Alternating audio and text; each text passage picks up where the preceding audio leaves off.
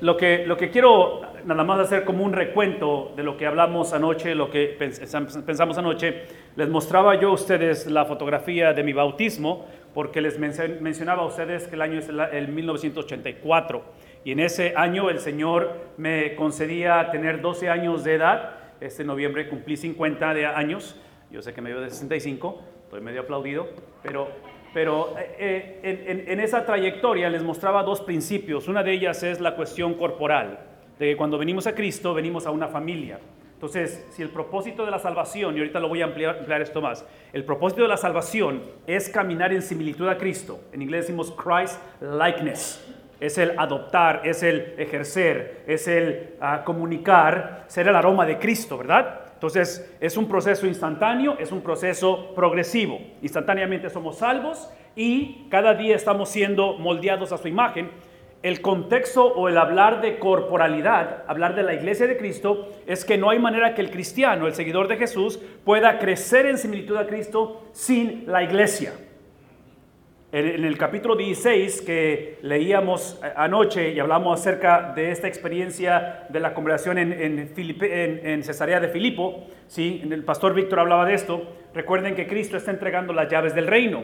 Las llaves del reino fueron entregadas a la iglesia. No fueron entregadas a los apóstoles, no fueron entregadas a la élite, fue entregada a la iglesia.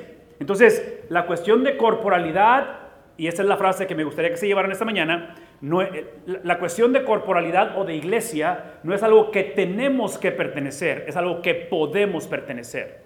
Y típicamente lo ilustro de esta manera, porque tenemos 3 hijos, y nuestros 3 hijos ya en sus vidas personales como adultos jóvenes, cuando ellos nos hablan por teléfono, sobre todo en videollamadas, cuando nos hablan, no tenemos que contestar, es que podemos contestar. ¿Ven la diferencia? Como padre no tengo que proveer para mi familia, sino que, ¿qué cosa? Puedo proveer. Entonces, pertenecer a la iglesia de Cristo no tenemos. Cuando alguien me pregunta, ¿tengo que bautizarme? No tienes que bautizarte, es que puedes bautizarte. ¿Tengo que diezmar? No tienes que diezmar, es que puedes diezmar. ¿Vemos la diferencia? Ok, entonces pasamos de duty a relationship, ¿verdad? De responsabilidad a relación, lo cual no es una u otra, son, ¿qué cosa? Son las dos caras de la misma moneda. Entonces piensen en términos de hogar. En el hogar tenemos responsabilidades, pero las tenemos en el contexto de relaciones. Entonces, por eso la cuestión corporal, y mencionaba por la foto, porque está el pastor con el pastor asociado y somos el producto de esa relación. La otra cosa, obviamente, que mencionamos con respecto a esto, no solamente la cuestión corporal, pero es el entender que es una experiencia instantánea. Todo esto lo mencionaba o hacía recuento de ello. So it's not going to work, right? The clicker is not going to work. Let's see. Todo esto lo mencionaba por la cuestión de que la salvación es lo que le sucede al hombre. Entonces le sucede a la persona, le sucede con personas y le sucede para personas. Somos salvos para que otros sean salvos. De ahí que ilustraba, let's go to the next one, please. De ahí ilustraba con respecto a que la conversación inicia en que nadie está buscando a Dios. Todos nacemos siendo enemigos de Dios. ¿Está claro eso? ¿No? ¿Sí? Y menciono esto porque estoy por explicar esto en un poquito más, en más detalle. Let's go to the next one. Sí, todos corremos de, no corremos hacia. Tracking on this one? Nadie nace corriendo hacia Dios. Todos nacemos corriendo de Dios. Y cuando pienso en eso, pienso en la vida de Jonás. La vida de Jonás, ustedes conocen la historia de Jonás, ¿verdad? Entonces, aunque Jonás estaba corriendo de Dios, no porque no fuera salvo, pero es obvio que es el contexto otra vez de crecimiento, de obediencia al Señor. El caso de Jonás es desobediencia al Señor. Lo irónico de la historia de Jonás es que Dios establece y dice, quiero salvar, voy a salvar a una comunidad, a un país, a una ciudad como Nínive, donde están corriendo de mí. Entonces Dios va tras de ellos y en el plan eterno redentor de Dios, Dios escoge usar a su pueblo, en este caso a un profeta, pero trágicamente el profeta, en lugar de correr hacia Dios, llevando el mensaje, ¿qué hace? Va corriendo de Dios. Entonces, piensen en términos de que los de Nínive, la ciudad de Nínive en Jonás, en la historia de Jonás, ellos no están pidiendo que el profeta venga, porque la persona sin Cristo no está pidiendo un encuentro con Dios. La persona sin Cristo está constantemente huyendo de Dios.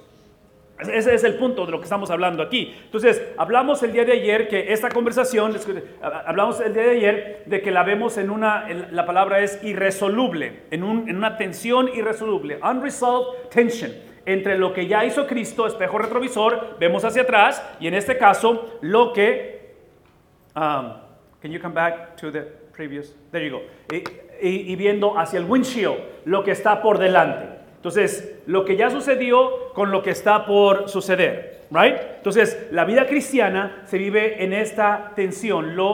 Inclusive, anoche que el pastor Víctor mencionaba la historia acerca de su 2-year-old cuando descubren esta anomalía en su sistema, ¿recuerdan eso? De su condición física, de su enfermedad, y mencionaba el pastor Víctor de su plegaria ante el Señor. No, listen, esa plegaria como padre, esa es ¿qué cosa? Es la tensión irresoluble, donde sabes que Dios lo puede hacer y dices tú, ¿is there a guarantee? ¿Hay garantía que lo va a hacer? No hay garantía que lo va a hacer. ¿Lo puede hacer? Sí lo puede hacer. ¿Lo va a hacer? We don't know. ¿Cómo se llama eso? Esa es una unresolved tension. ¿Me explico? Estás en esta cuestión donde creo, pero ayuda, ¿qué cosa? Mi incredulidad. ¿Recuerdan este pasaje en Marcos? De aquel padre que viene ante Jesús pidiendo por la sanidad de su hijo. Y Jesús le dice, hey, la fe ha hecho que esto suceda. Y dice él, Señor, creo, ayuda. Entonces, piensen en términos que en ese contexto es que Dios está operando. Y es por eso que estamos hablando de eso. Let's go to the next one. De que el punto de la conversación es que simplemente el propósito por el cual hemos sido elegidos es para literalmente elegir a otros. Versículo 16, Mateo 28. Let's go to the next one. Dice aquí que es los 11 discípulos los cuales fueron a Galilea, al monte que Jesús les había señalado. Una de las características del evangelismo, una característica de venir a Cristo es precisamente entender quién es Él, que a menos que entendamos quién es Él, que en este caso es el que está instruyendo, es el que está dando señalamientos, es el que está guiando. En otras palabras, una persona sin Cristo es una persona que piensa que se puede guiar a sí mismo. El lenguaje que estamos viendo aquí en la pantalla, o el versículo 16, es precisamente Cristo dando instrucciones. Y en este caso, las instrucciones de Cristo, una vez más, no las seguimos porque tenemos que seguirlas. Las seguimos porque podemos. Es el concepto, ¿ven lo que voy a decir? Es el concepto que el salmista presenta, donde ahora la ley es más dulce que la miel. Porque antes, sin Dios, la ley era amarga. La ley es maldición, dice Pablo en Gálatas. ¿Sí? Pero ahora la misma ley se ha convertido en un deleite. ¿Por qué? Porque esa es la razón. Se ha convertido en un deleite la ley, porque ahora he entendido que la ley, yo no fui llamado a cumplirla o a obedecerla. ¿Ven lo que voy a decir? La ley me muestra que el único que pudo o puede obedecerla es Cristo. Y Él la obedeció ¿por cuántos años? 33 años, que es lo que vivió en la tierra. Él cumple, Él obedece en perfección esa ley, y es lo que lo hace ser acepto en el amado. Entonces, cuando Cristo nace, vive, eventualmente muere, sepultado, resucitado, la garantía de su resurrección está basada en su vida perfecta. ¿No? ¿Sí? Una vez más, por la vida perfecta, su obediencia a la ley, su obediencia a la palabra de Dios, esa obediencia garantía, no había opción. Cristo tenía que resucitar. Pero aquí está lo interesante de la conversación.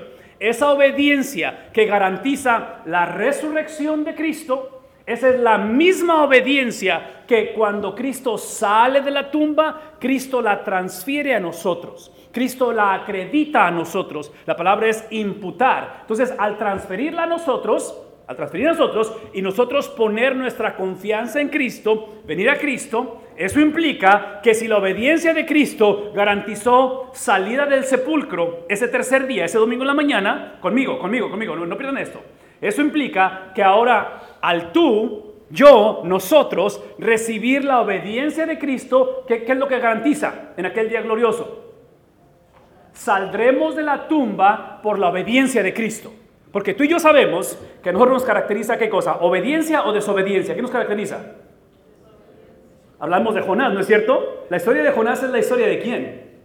Es la historia de nosotros, ¿no es cierto? Esa es la historia. En otras palabras, en el libro de Jonás solamente hay dos tipos de personas. Están los ninivitas que están corriendo de Dios, simplemente porque son enemigos de Dios, y está Jonás que pertenece a Dios, pero vive como si no hubiera Dios.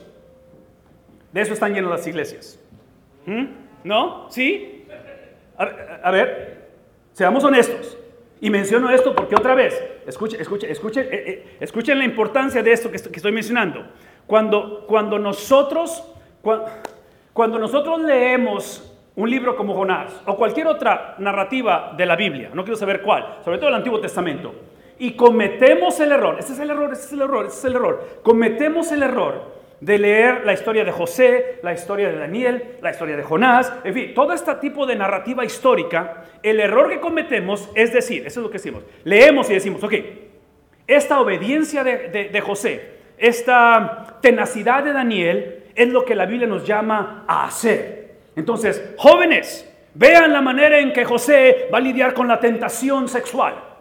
Padres de familia, mamás, observen a Ana en el libro de Samuel con la tenacidad. ¿Sí me explico qué estamos haciendo? Estamos tomando una historia del Antiguo Testamento, no considerando lo que realmente el autor está diciendo. Simplemente queremos extraer principios de moralidad, principios que ayuden a la gente a hacer algo. Eso se le llama moralismo, y es el problema.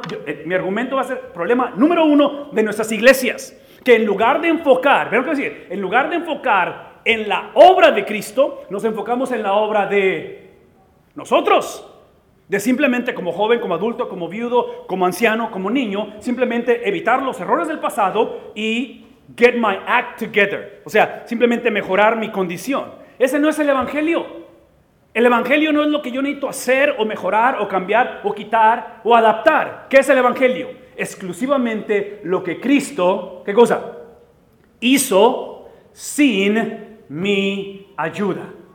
Ese es el evangelio. Entonces, cuidado con leer la historia de David y Goliat y decir simplemente imita la tenacidad de David, la valentía de David, y todo gigante en tu vida va a ser derribado. En la historia de David y Goliat, ¿saben quién es David? Es Cristo. No soy yo. Tú y yo somos los israelitas que estamos temerosos, paniqueando y no sabemos qué hacer con la vida. Eso somos nosotros, ¿no es cierto? No somos David, no somos los que tenemos la valentía. No, es nuestra tendencia. Entonces, menciono todo esto porque esta importancia de ver la persona de Cristo, donde el versículo 17, vean lo que dice el 17. El 17 habla acerca de cómo lo vieron y cómo otra vez adoraron y duraron. Lo cual, para mí, otra vez, es esa tensión irresoluble, right? Unresolved tension, donde encontramos este tipo de experiencias. Ayer decíamos que parte de ello, let's go to the next one, please. Hablábamos de la posibilidad de este grupo de 11 discípulos, 120 en aposento alto, 500 que menciona Pablo en 1 Corintios 15. En 1 Corintios 15, acuérdense que está Pablo haciendo una apología, un debate, una defensa de la fe. Porque en la iglesia de Corinto, en la iglesia, están cuestionando la resurrección de Jesús. Y Pablo eventualmente dice, let's just settle this issue once and for all. I mean, ya no podemos estar jugando con esta cuestión. Si Cristo no resucitó, ¿qué dice? En vano, ¿sí? Es nonsense. We're a bunch of fools. Es lo que está diciendo. Somos necios si Cristo no ha resucitado. Una vez más, acabo de explicar la resurrección de Cristo, que es el producto de ¿qué cosa? De 33 años de obediencia perfecta. ¿A qué cosa? A su palabra. ¿Qué es el punto? ¿Ven lo que voy a decir? Dios, ¿saben lo que es un aval? Cosigner. Aval. ¿No? ¿Sí? Aval, cosigner. Ok. Dios solamente se hace responsable, se hace el aval, cuando nuestra vida obedece su palabra. Si nosotros desobedecemos su palabra, basically God is saying, you are on your own. No me puedo responsabilizar de las consecuencias de lo que hacemos si lo hacemos en dirección opuesta a la palabra. ¿Qué estoy diciendo? Vean lo que estoy diciendo, por favor, escuchen. El problema de la iglesia hoy en día, porque ya hablamos de correr no hacia, pero de Dios, ¿recuerdan eso? Los de Nínive, gente perdida está corriendo de Dios. La iglesia, como Jonás, trágicamente estamos corriendo no hacia, pero de Dios, cuando la iglesia ignora las escrituras. Porque no hay manera que podamos obedecer al Señor si no conocemos ¿qué cosa? Las escrituras. Entonces, mientras la predicación de hoy en día, la enseñanza siga siendo moralista, Moralism driven. Hay un sociólogo que se llama Christian Smith, de hace como unos 15, ya va cerca de 20 años. Él hizo una encuesta muy profunda en Estados Unidos, allá sería como en el 2006, 2005. Y él vio el shift, vio el cambio de la cultura evangélica.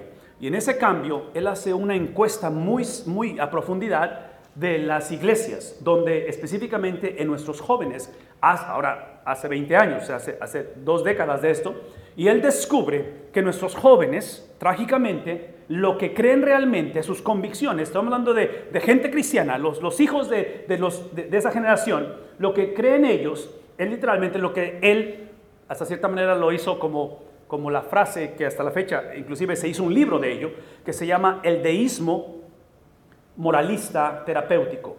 Moralistic Therapeutic Deism. Se le conoce esta palabra. Y el punto es eso es lo que él concluyó con esto. Concluyó esto, de que lo que nuestros jóvenes creían hace 20 años, que entre paréntesis, esto que estoy por explicar, solamente ha ido en declive. Solamente ha empeorado esto, ¿ok? Pero hace 20 años, nuestros jóvenes en las iglesias creían que hay un Dios. This is deism. Deism es, hay un Dios, pero Él existe para mi beneplácito. Tracking? If there is a God, He exists to give me a happy life. En otras palabras, no es el Dios santo de la Biblia, no es el Dios que tiene que ser temido, es el Dios que si existe, entonces eso implica que no tiene que pasarme X, Y, and Z. No tiene que pasarme estas cosas. Porque si a mí me sucede algo como eso, Dios no existe. Entonces, ese es el número 1. Entonces, el momento en que creamos esa imagen de Dios corrupta, esa caricatura de Dios, ese es el deísmo, empezamos con el moralismo. Porque el moralismo dice esto: si Dios no es santo, entonces en nosotros no hay pecado. ¿Qué es lo que hay? Hay errores, hay dificultades, hay etapas, hay deslices, hay simplemente... Entonces, hablar de pecado es ofensivo, ¿no es cierto? Además, ¿quién soy yo para juzgarte? Tú mereces ser feliz, ¿no es cierto? Y si están escuchando el lenguaje, entonces vean cómo ha creado un efecto de dominó. Entonces, no hay santidad en Dios, no hay pecado en el hombre. Nada más hay errores, en fin. Y lo último es la cuestión de terapeuta. La cuestión de terapeuta es que como Dios no es santo y en mí no hay pecado, todo lo que necesito es una iglesia donde me dé esa motivación, ese push. ¿Sí me explico? Entonces los sermones son más que cosa. Son como terapias, como simplemente es la cuestión de ánimo, ¿verdad? De que, hey, tenemos un grupo de jóvenes que necesitamos empujarlos a que se porten bien. Entonces, observen que esto ha creado una cultura extremadamente confusa hoy en día. Verse 17, versículo 17, dice que cuando lo vieron otra vez, algunos adoraron, pero otros encontraron esa cuestión de la duda. Verse 18, aquí es donde vamos a pasar el resto de nuestros minutos que tenemos. Versículo 18, dice la Biblia que acercándose Jesús, después de ver la reacción de ellos, adoraron, dudaron, dice, acercándose Jesús, les dice, y aquí está, hermanos, y otra vez, no sé si están tomando nota o si esto va a ser relevante para ustedes, pero escuchen por favor, porque esta es la gran comisión. Estas son lo que decimos en inglés, marching orders. Esto no es opcional, esto no es para llevarlo a sesión de negocios, esto no es para ponerlo en oración, esto es para ¿qué cosa? Obedecerse. Vean tantito. Esta obediencia de lo que estamos por leer está basada, versículos 19 y 20, que es las marching orders, que es las instrucciones, está basada exclusivamente en el versículo 18. ¿Qué estoy diciendo? Que la pasión, el llamado, la razón que estamos aquí para enfatizar o para conocer el evangelismo, compartir el evangelio, es el producto del empoderamiento del Espíritu Santo. Esto es más que simplemente, otra vez, deísmo moralista. Es simplemente más que decir, nuestra cultura necesita un cambio, mis hijos necesitan a Cristo, mis nietos, ¿me explico? Es más que eso. Menciono todo eso porque observen el epicentro de la Gran Comisión. El epicentro de la Gran Comisión no es que la iglesia vaya y haga discípulos, no es que la iglesia enseñe todas las cosas. El epicentro de la Gran Comisión no es que los bauticemos. El epicentro de la Gran Comisión no es hacer discípulos. El epicentro de la Gran Comisión es el versículo 18, cuando Cristo se acerca a ellos y les dice, ¿qué es lo que les dice? Toda autoridad. Toda autoridad. Y esta cuestión de toda autoridad no está preguntando si ellos creen que Cristo tiene autoridad. Porque esa es la veracidad de la Biblia. La veracidad de la Biblia es que la Biblia no necesita ser corroborada o aprobada o afirmada. ¿Estamos conscientes de ello? La Biblia es veraz independientemente si la creemos o no la creemos. Porque la Biblia está expresando, está revelando el carácter de una sola persona. La Biblia no se trata del pueblo de Dios. La Biblia no se trata de Israel. La Biblia no se trata de la iglesia. La Biblia se trata de ¿quién? De Dios, a través de la persona de Cristo, exaltado por su Espíritu Santo. Por eso está diciendo, hey, toda autoridad me es dada. ¿Dónde? Tanto en el cielo, en el mundo invisible, como en el mundo invisible. Esta autoridad es la que el apóstol Pablo hace referencia en Filipenses capítulo 2, cuando habla de la humillación y la exaltación de Cristo. Que dice Pablo, el cual no escatimó. Dice, hay en ustedes el mismo sentir que hubo también en Cristo, el cual no escatimando el ser, ¿qué cosa? El ser la segunda persona de la Trinidad. Son tres personas, un solo Dios. Él es la segunda persona, no escatimó y empieza un proceso de humillación, pero la humillación es para ser, ¿qué cosa? Exaltado. Entonces Cristo eventualmente como resucitado dice, toda autoridad me es dada en el cielo y en la tierra. Next slide please. Esto es lo que implica. Esto es lo que implica. Y quiero que se lo lleven, quiero que lo apunten, quiero que lo procesen conmigo. La implicación de esta autoridad, esto es lo hermoso del Evangelio. Lo hermoso del Evangelio es que no solamente nos libera de condenación eterna. El Evangelio lo que hace es que primeramente nos libera de la ira venidera. Nos libera de la santidad de Dios, nos libera de la ira de Dios, de la venganza de Dios. Mi papá fue electricista por 26 años en México, Comisión Federal de Electricidad, y aprendí muchas cosas de él, pero en el sistema eléctrico tenemos dos polaridades, positivo y... Pero hay una tercera que se llama ground o tierra o neutro. Entonces lo que hace la tierra o el neutro es que regula la intensidad de la electricidad, porque la electricidad por naturaleza es letal, es a lethal thing. ¿Conmigo? ¿No? ¿Sí? Es letal. Entonces, lo que hace el ground es que hace que lo letal se convierta beneficioso. Entonces, piensen conmigo, a través de la persona de Cristo, por medio de la fe, es que el Dios que es letal, que no puede ser visto, es lo que le dijo a Moisés, ¿verdad? Cuando Moisés le dice, muéstrame tu gloria, ¿qué dice el Señor? No puedo hacer eso porque si te la muestro, ¿qué va a pasar contigo, Moisés? El que me vea va a morir. Entonces, la manera en que podemos ver a Dios, una es que Cristo dice, el que me vio a mí, me ha visto al Padre. Número uno. Y número dos, lo que hace la fe, lo que hace el depositar mi confianza en Cristo, es que tomo lo letal de Dios y lo hago beneficioso. ¿Sí captamos eso?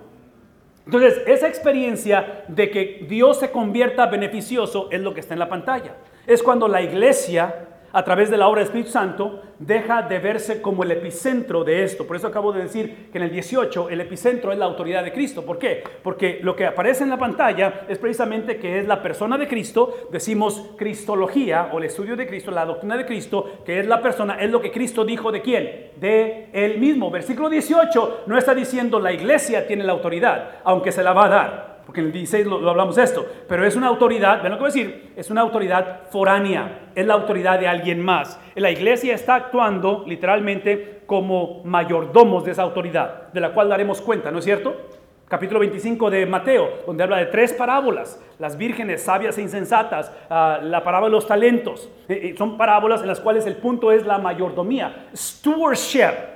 Evangelismo es mayordomía. Evangelismo es entender que es el poder de alguien más depositado en nosotros para llevar a cabo una tarea, la cual es una guerra espiritual, pero en este caso, basado en la autoridad de Cristo, esta guerra espiritual no la llevamos a cabo hacia una victoria, la llevamos a cabo desde su victoria. ¿Ven la diferencia? Sí, es como jugar el Super Bowl sabiendo el marcador. Si ustedes van a la computadora y buscan el Super Bowl del año pasado, pueden ver el año pasado el Super Bowl, pero adivinen qué, el marcador ya está establecido, porque es historia, ¿no es cierto? Lo puedes disfrutar como quiera, pero ya sabemos quién ganó. Esa es la vida del cristiano. La vida del cristiano, hay que luchar, hay que esforzarnos, hay que hacer lo que está por decirnos, pero no lo hacemos para crear el marcador. El marcador ya está puesto, porque el versículo 18 dice, ¿qué dice el 18? Toda autoridad. Entonces, la autoridad está ahí, la autoridad es que iniciamos la evangelización, la predicación de la palabra de Dios inicia siempre con la persona de Cristo. No inicia con la necesidad que tenemos, no inicia con la situación, la carencia, la duda, los logros. Inicia con Cristo. Esa persona de Cristo, la ideología, la mentalidad, la cosmovisión, decimos world view. La mentalidad de Cristo es reflejada en las acciones de Cristo. Por eso Cristo tenía no solamente que morir por nosotros, vean lo que voy a decir. Cristo tenía que vivir por nosotros, porque la misionología La cuestión de el estilo de vida de Cristo está reflejando la mente de Cristo. So your worldview eventually is incarnated, is expressed on lifestyle. ¿Qué es lo que estoy diciendo? Que lo que hacemos, ¿qué es lo que voy a decir? Lo que hacemos, ¿sí? Emana de lo que somos. ¿Sí? Los padres de la iglesia lo ponen de esta manera. Ellos dicen que nuestros pecados no nos hacen pecadores, pero es porque somos pecadores. Esa es la razón por la cual, ¿qué cosa? Pecamos. So, sí, mis mentiras no me hacen mentiroso. Es porque soy mentiroso. Es la razón por la cual miento. Entonces, piensen en eso en cuestión de Cristo. La vida de Cristo es el producto de lo que Él es, no solamente lo que Él hace o hizo. Y en este caso, eso es lo que define la iglesia. La iglesia. Entonces, aquí, let's go to the next one. Eso es lo que acabo de decir con respecto a desde, no hacia. Por lo tanto, versículo 19, let's go to 19, right here. Quickly, 19. Por lo tanto, dice él, ¿qué es lo que dice? Basado en lo que acabo de decir. ¿Sí? Basado en lo que acabo de decir. Basado en lo que acabo de explicar. Basado en la presentación de ese Cristo, dice, vayan. En otras palabras, ese es el punto. Si ustedes van conmigo a Deuteronomio capítulo 6, es el Shema. El Shema es lo que Moisés está hablando a la generación que le toca poseer la tierra prometida. ¿Recuerdan esa historia? Literalmente Moisés está por morir, él no lo sabe, pero Deuteronomio, que es el quinto libro del Antiguo Testamento, Génesis, Éxodo, Levítico, Número, Deuteronomio, son básicamente los sermones de Moisés, los cuales está él concluyendo su ministerio y está llevando a cabo lo que se le llama el ministerio de sucesión, pasando la batuta a la siguiente generación. Y en esto que está haciendo, el Shema es la clásica frase que Moisés dice: oye Israel, el Señor, ¿qué cosa? Uno es. Y el punto es este: cuando hablamos acerca de este oye Israel, esa frase oye Israel, que es lo que estamos hablando aquí, ese oye implica oye para actuar, oye para obedecer. No es oye para que tomes notas e incrementes tu conocimiento solamente. Importante que es el conocimiento, es la base, ¿verdad? We have to know what we do and what we believe. Pero el conocimiento se expresa ¿en qué cosa? En obediencia. Trágicamente el pueblo de Israel va a ser exactamente lo opuesto, ¿no es cierto? No van a oír y no van a obedecer. Ok, here's my point. El punto es este. Basado en todo lo que acabamos de decir, observen que está diciendo el Señor, vayan. Y aquí está el punto. Esta cuestión de ir, let's go to the next one, please. Esta cuestión de ir está hablando acerca de, esto es lo que se le llama, y no está en la pantalla, pero lo siento, esto de ir, esto de vayan, el encuentro con Cristo, unos adoran, otros dudan, esta transformación, esta experiencia magna en la persona de Cristo, lo que hace, invierte, cambia el sistema de valores. It shifts around the world view. ¿Cómo vemos la vida? ¿Por qué? Porque ahora esta cuestión de ir implica que es un estilo de vida, ¿de qué cosa? ¿Qué dice ahí? De testimonio. En otras palabras, importante que es el comunicar el evangelio, el predicar la palabra, el enseñarlo. ¿Sí? Esta predicación, esta enseñanza, esto que hacemos en proyectos, en conferencias, tiene que estar casado, tiene que estar literalmente fusionado con un estilo de vida, donde ahora todo lo que hacemos es literalmente con el propósito de ¿qué cosa? De proclamar a Cristo resucitado. Entonces se convierte en prioridad. No es ocasional, no es circunstancial, es prioridad. Dice más adelante, let's go to the next one, please. Habla acerca de ir, y el propósito de ir es el hacer, ¿qué cosa? Hacer discípulos. Esta cuestión de discípulos, simplemente, si lo pueden poner de esta manera, vean lo que dice aquí. Next one, please. Habla acerca de aquellos discípulos, por definición, es aquellos que como estilo de vida les caracteriza no solamente la teología correcta o la doctrina correcta, pero se convierten en un estilo de vida. La palabra en inglés es teachable. Ahora, ¿qué es lo opuesto a teachable? ¿Qué es lo opuesto a aprendiz? ¿Qué es el opuesto? Sí, involucra eso definitivamente, enseñar, pero en este caso una persona que no está aprendiendo o no desea aprender, ¿qué sería lo opuesto a ello? Soberbia, sábelo todo, a mí nadie me va a enseñar. ¿Recuerdan que nacimos qué cosa? Corriendo hacia o de Dios. De Dios, porque otra vez, por naturaleza, literalmente pensamos que somos el epicentro del mundo. That everything evolves around me, it's about me, right? Eso es como nacemos. Entonces, una característica de lo que Cristo está haciendo es que esta cuestión de de reproducir lo que somos. Teachability es algo que estamos reproduciendo en este caso. Por lo tanto, observen esto. Next slide, please. Hablamos de ese evangelismo, de lo cual el evangelismo produce esa mentalidad de ser aprendices. Esa es la razón por qué. Por favor, esto es importante. Esa es la razón. Porque la santificación, let's go to the next one, please. La santificación, el crecer en similitud a Cristo no es algo que añadimos a la salvación. O sea, una vida de consagración al Señor no es algo que sucede más adelante. Entregué mi vida a Cristo a los 14 años, pero como a los 27, 28 años, después de altas y bajas, ahora sí agarré la cosa en serio. No, esa no es la perspectiva bíblica.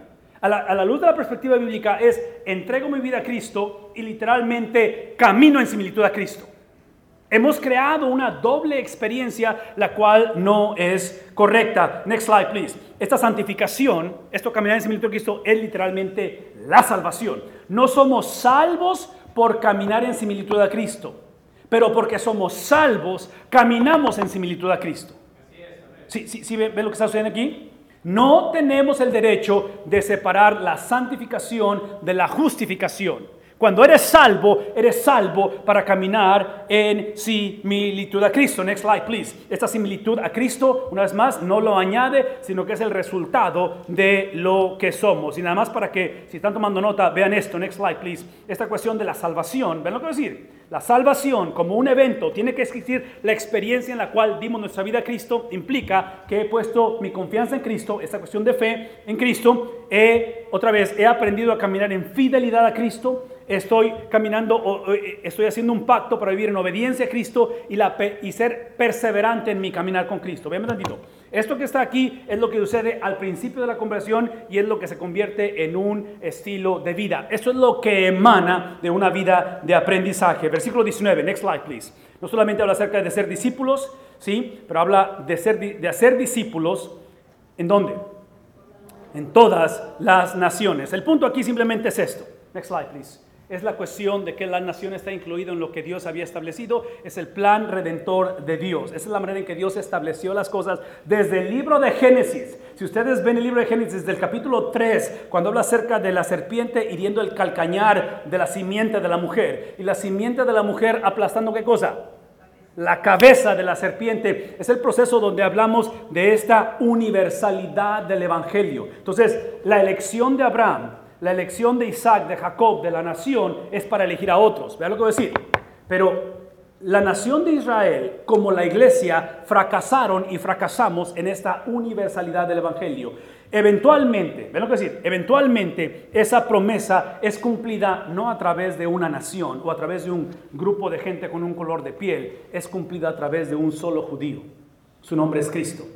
Él viene y crea esta experiencia donde ahora no hay judío, no hay griego, no hay esclavo, no hay libre, ¿verdad? Encontramos ¿qué cosa? La aceptación en el nombre de Jesús, ese plan redentor de Dios. El reto va a ser este, y aquí está el reto, y aquí vamos a concluir con esto. El reto va a ser este. Let's go to the next one, please. Es que ese plan redentor de Dios involucra una nueva perspectiva, donde ahora encontramos nuestra vida en medio de dos eras, la era de justicia y la era de maldad. En la era de maldad, que es donde estamos, es donde el reino de Dios ha sido establecido, pero no ha sido consumado. Tracking with me, ¿no? ¿Sí? ¿Por ahí más o menos? Ha sido establecido, no consumado. Ese es el punto, es el punto. Eso implica que fue establecido en el nacimiento de Cristo, en la venida de Cristo por primera vez. Pero aquí está el reto.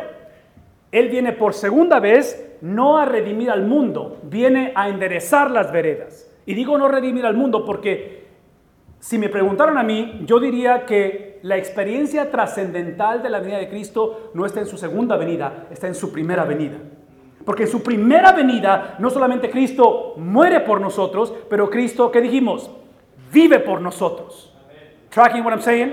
Es lo que se llama doble transacción. Entonces, menciono todo esto porque lo que crea esto, la perspectiva, en esta tensión irresoluble, ¿verdad? Donde soy salvo, pero batallo con mi naturaleza pecaminosa, donde sé que Cristo sana, pero no todos van a sanar en esta vida. Tracking what I'm saying, ¿ok? En medio de todo ello, ¿qué es lo que implica? Vean lo que dice aquí. Next slide, please.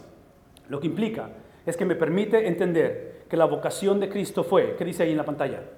¿Cuál fue la vocación?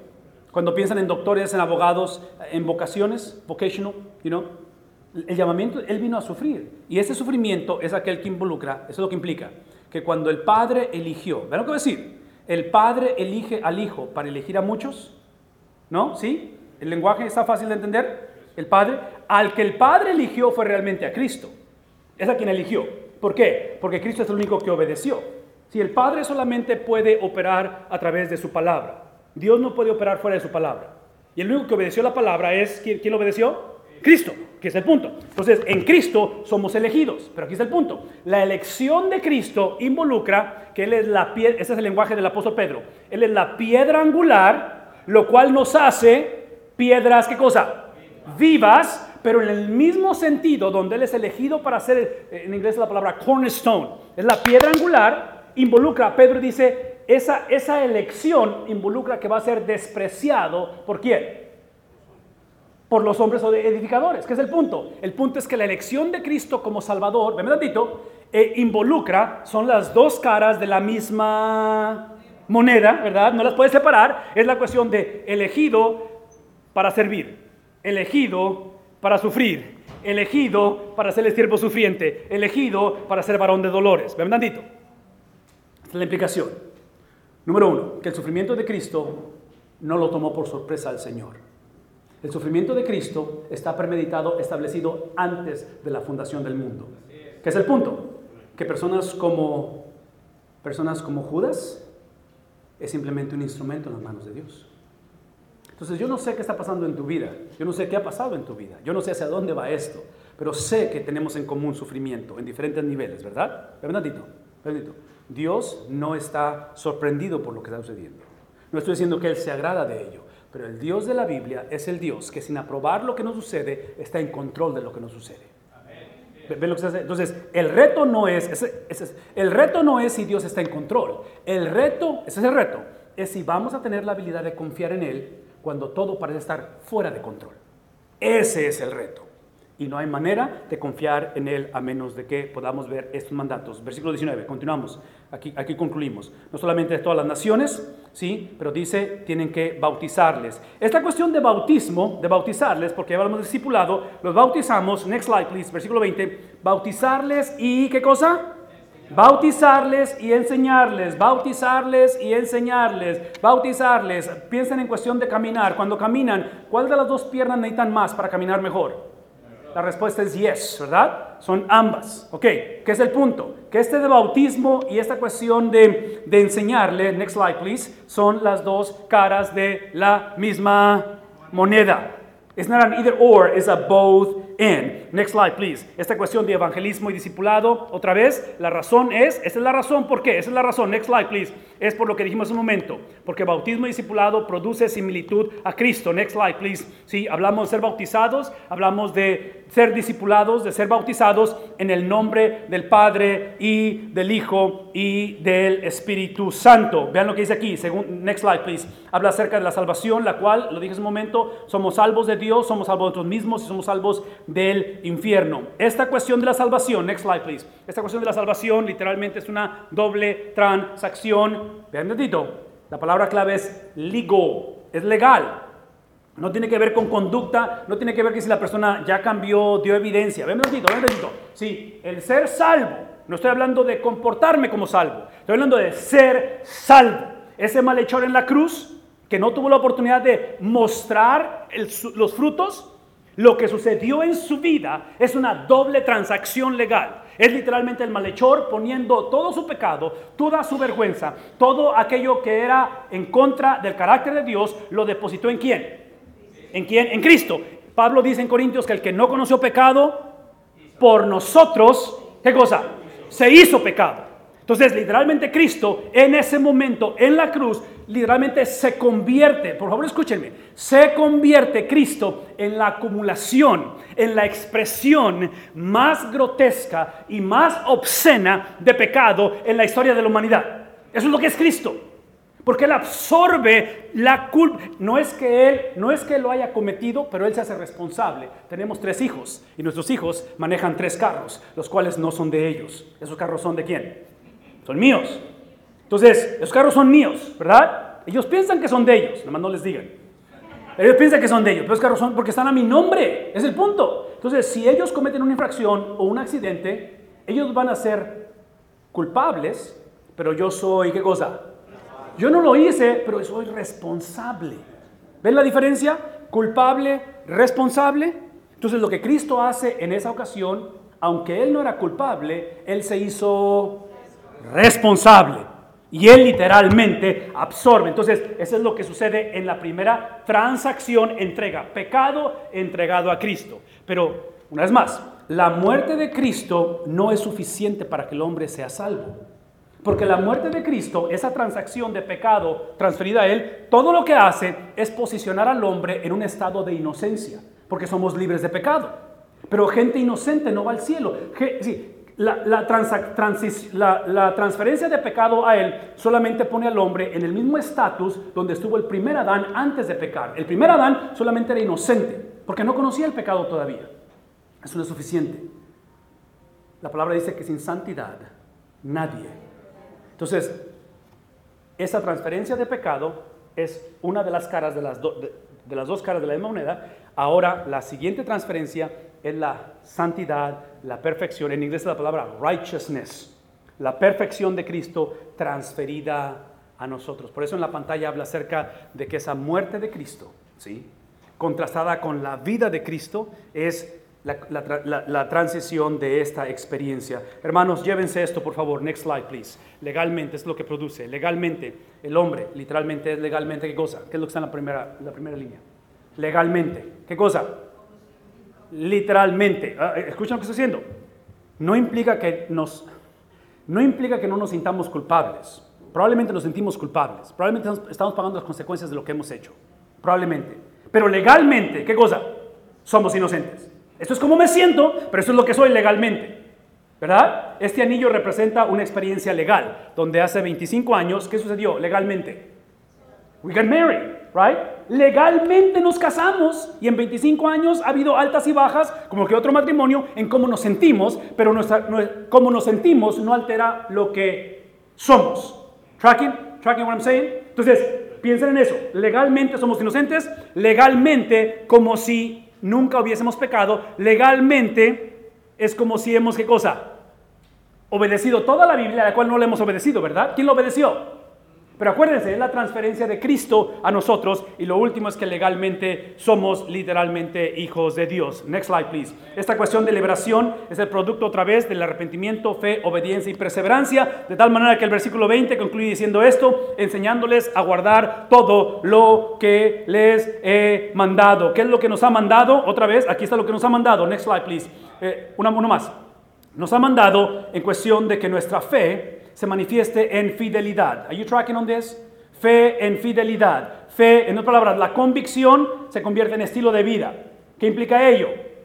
De que rendirnos, tirar la toalla, no es opción. It's not an option. To quit. ¿Sí? Entonces la pregunta es, ¿cómo soy salvo? Ven un ratito. El libro de Hebreos habla de la certeza de la salvación, no basado en la experiencia de cómo entregué mi vida a Cristo, pero es cómo termino la carrera. Es lo que hace Hebreos. ¿Qué es el punto? El punto es este, que la obra del Espíritu Santo es literalmente traer esa experiencia de regeneración. Somos salvos a través de la intervención del Espíritu Santo. Pablo dice en Efesios que por gracia sois, ¿sí?, a través de no por obras, para que, ¿me explico? Entonces es la obra exclusiva del Espíritu Santo. Ven un ratito. El Espíritu Santo crea esa transformación en nuestro corazón, pasamos de muerte a vida, ¿verdad? Enemigos de Dios, pasamos a ser hijos de Dios. Corríamos de Dios, ahora corremos hacia Dios, ¿verdad? Espíritu Santo, ven un ratito. Ese proceso de santificación, recuerden que hablamos de eso, es la obra ¿de quién? Del Espíritu Santo. La confirmación de que terminaremos bien, adivinen de quién es esa obra. El Espíritu Santo. Entonces el Espíritu Santo regenera, santifica y eventualmente glorifica. Es la obra exclusiva del Espíritu Santo. Termina diciendo esto. Last slide, please. This is the last one. No solamente van a enseñarles todo lo que os he mandado, ¿sí? No es más, pero en este caso, esa es la promesa. ¿Cuál es la promesa? ¿Cuál es la promesa? ¿Cuál es la promesa? ¿Cuál es la promesa?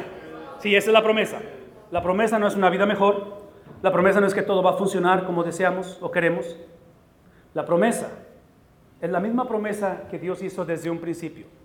At the end of the journey, al final de la jornada, lo que obtenemos, dice el Señor, you get me. Salmo 23, el Señor es, ¿qué cosa? Es mi pastor. ¿Sí? Entonces, en este peregrinar, lo que obtenemos al final, el galardón, la herencia inmarcesible que habla el apóstol Pedro, es una persona, es Cristo. Entonces, ¿dónde está el cielo? No lo sé. Es un lugar, sí es un lugar. ¿Dónde está? No lo sé. Pero I don't really care. Porque el cielo es una persona. Es lo que obtenemos al final. ¿Sí me explico?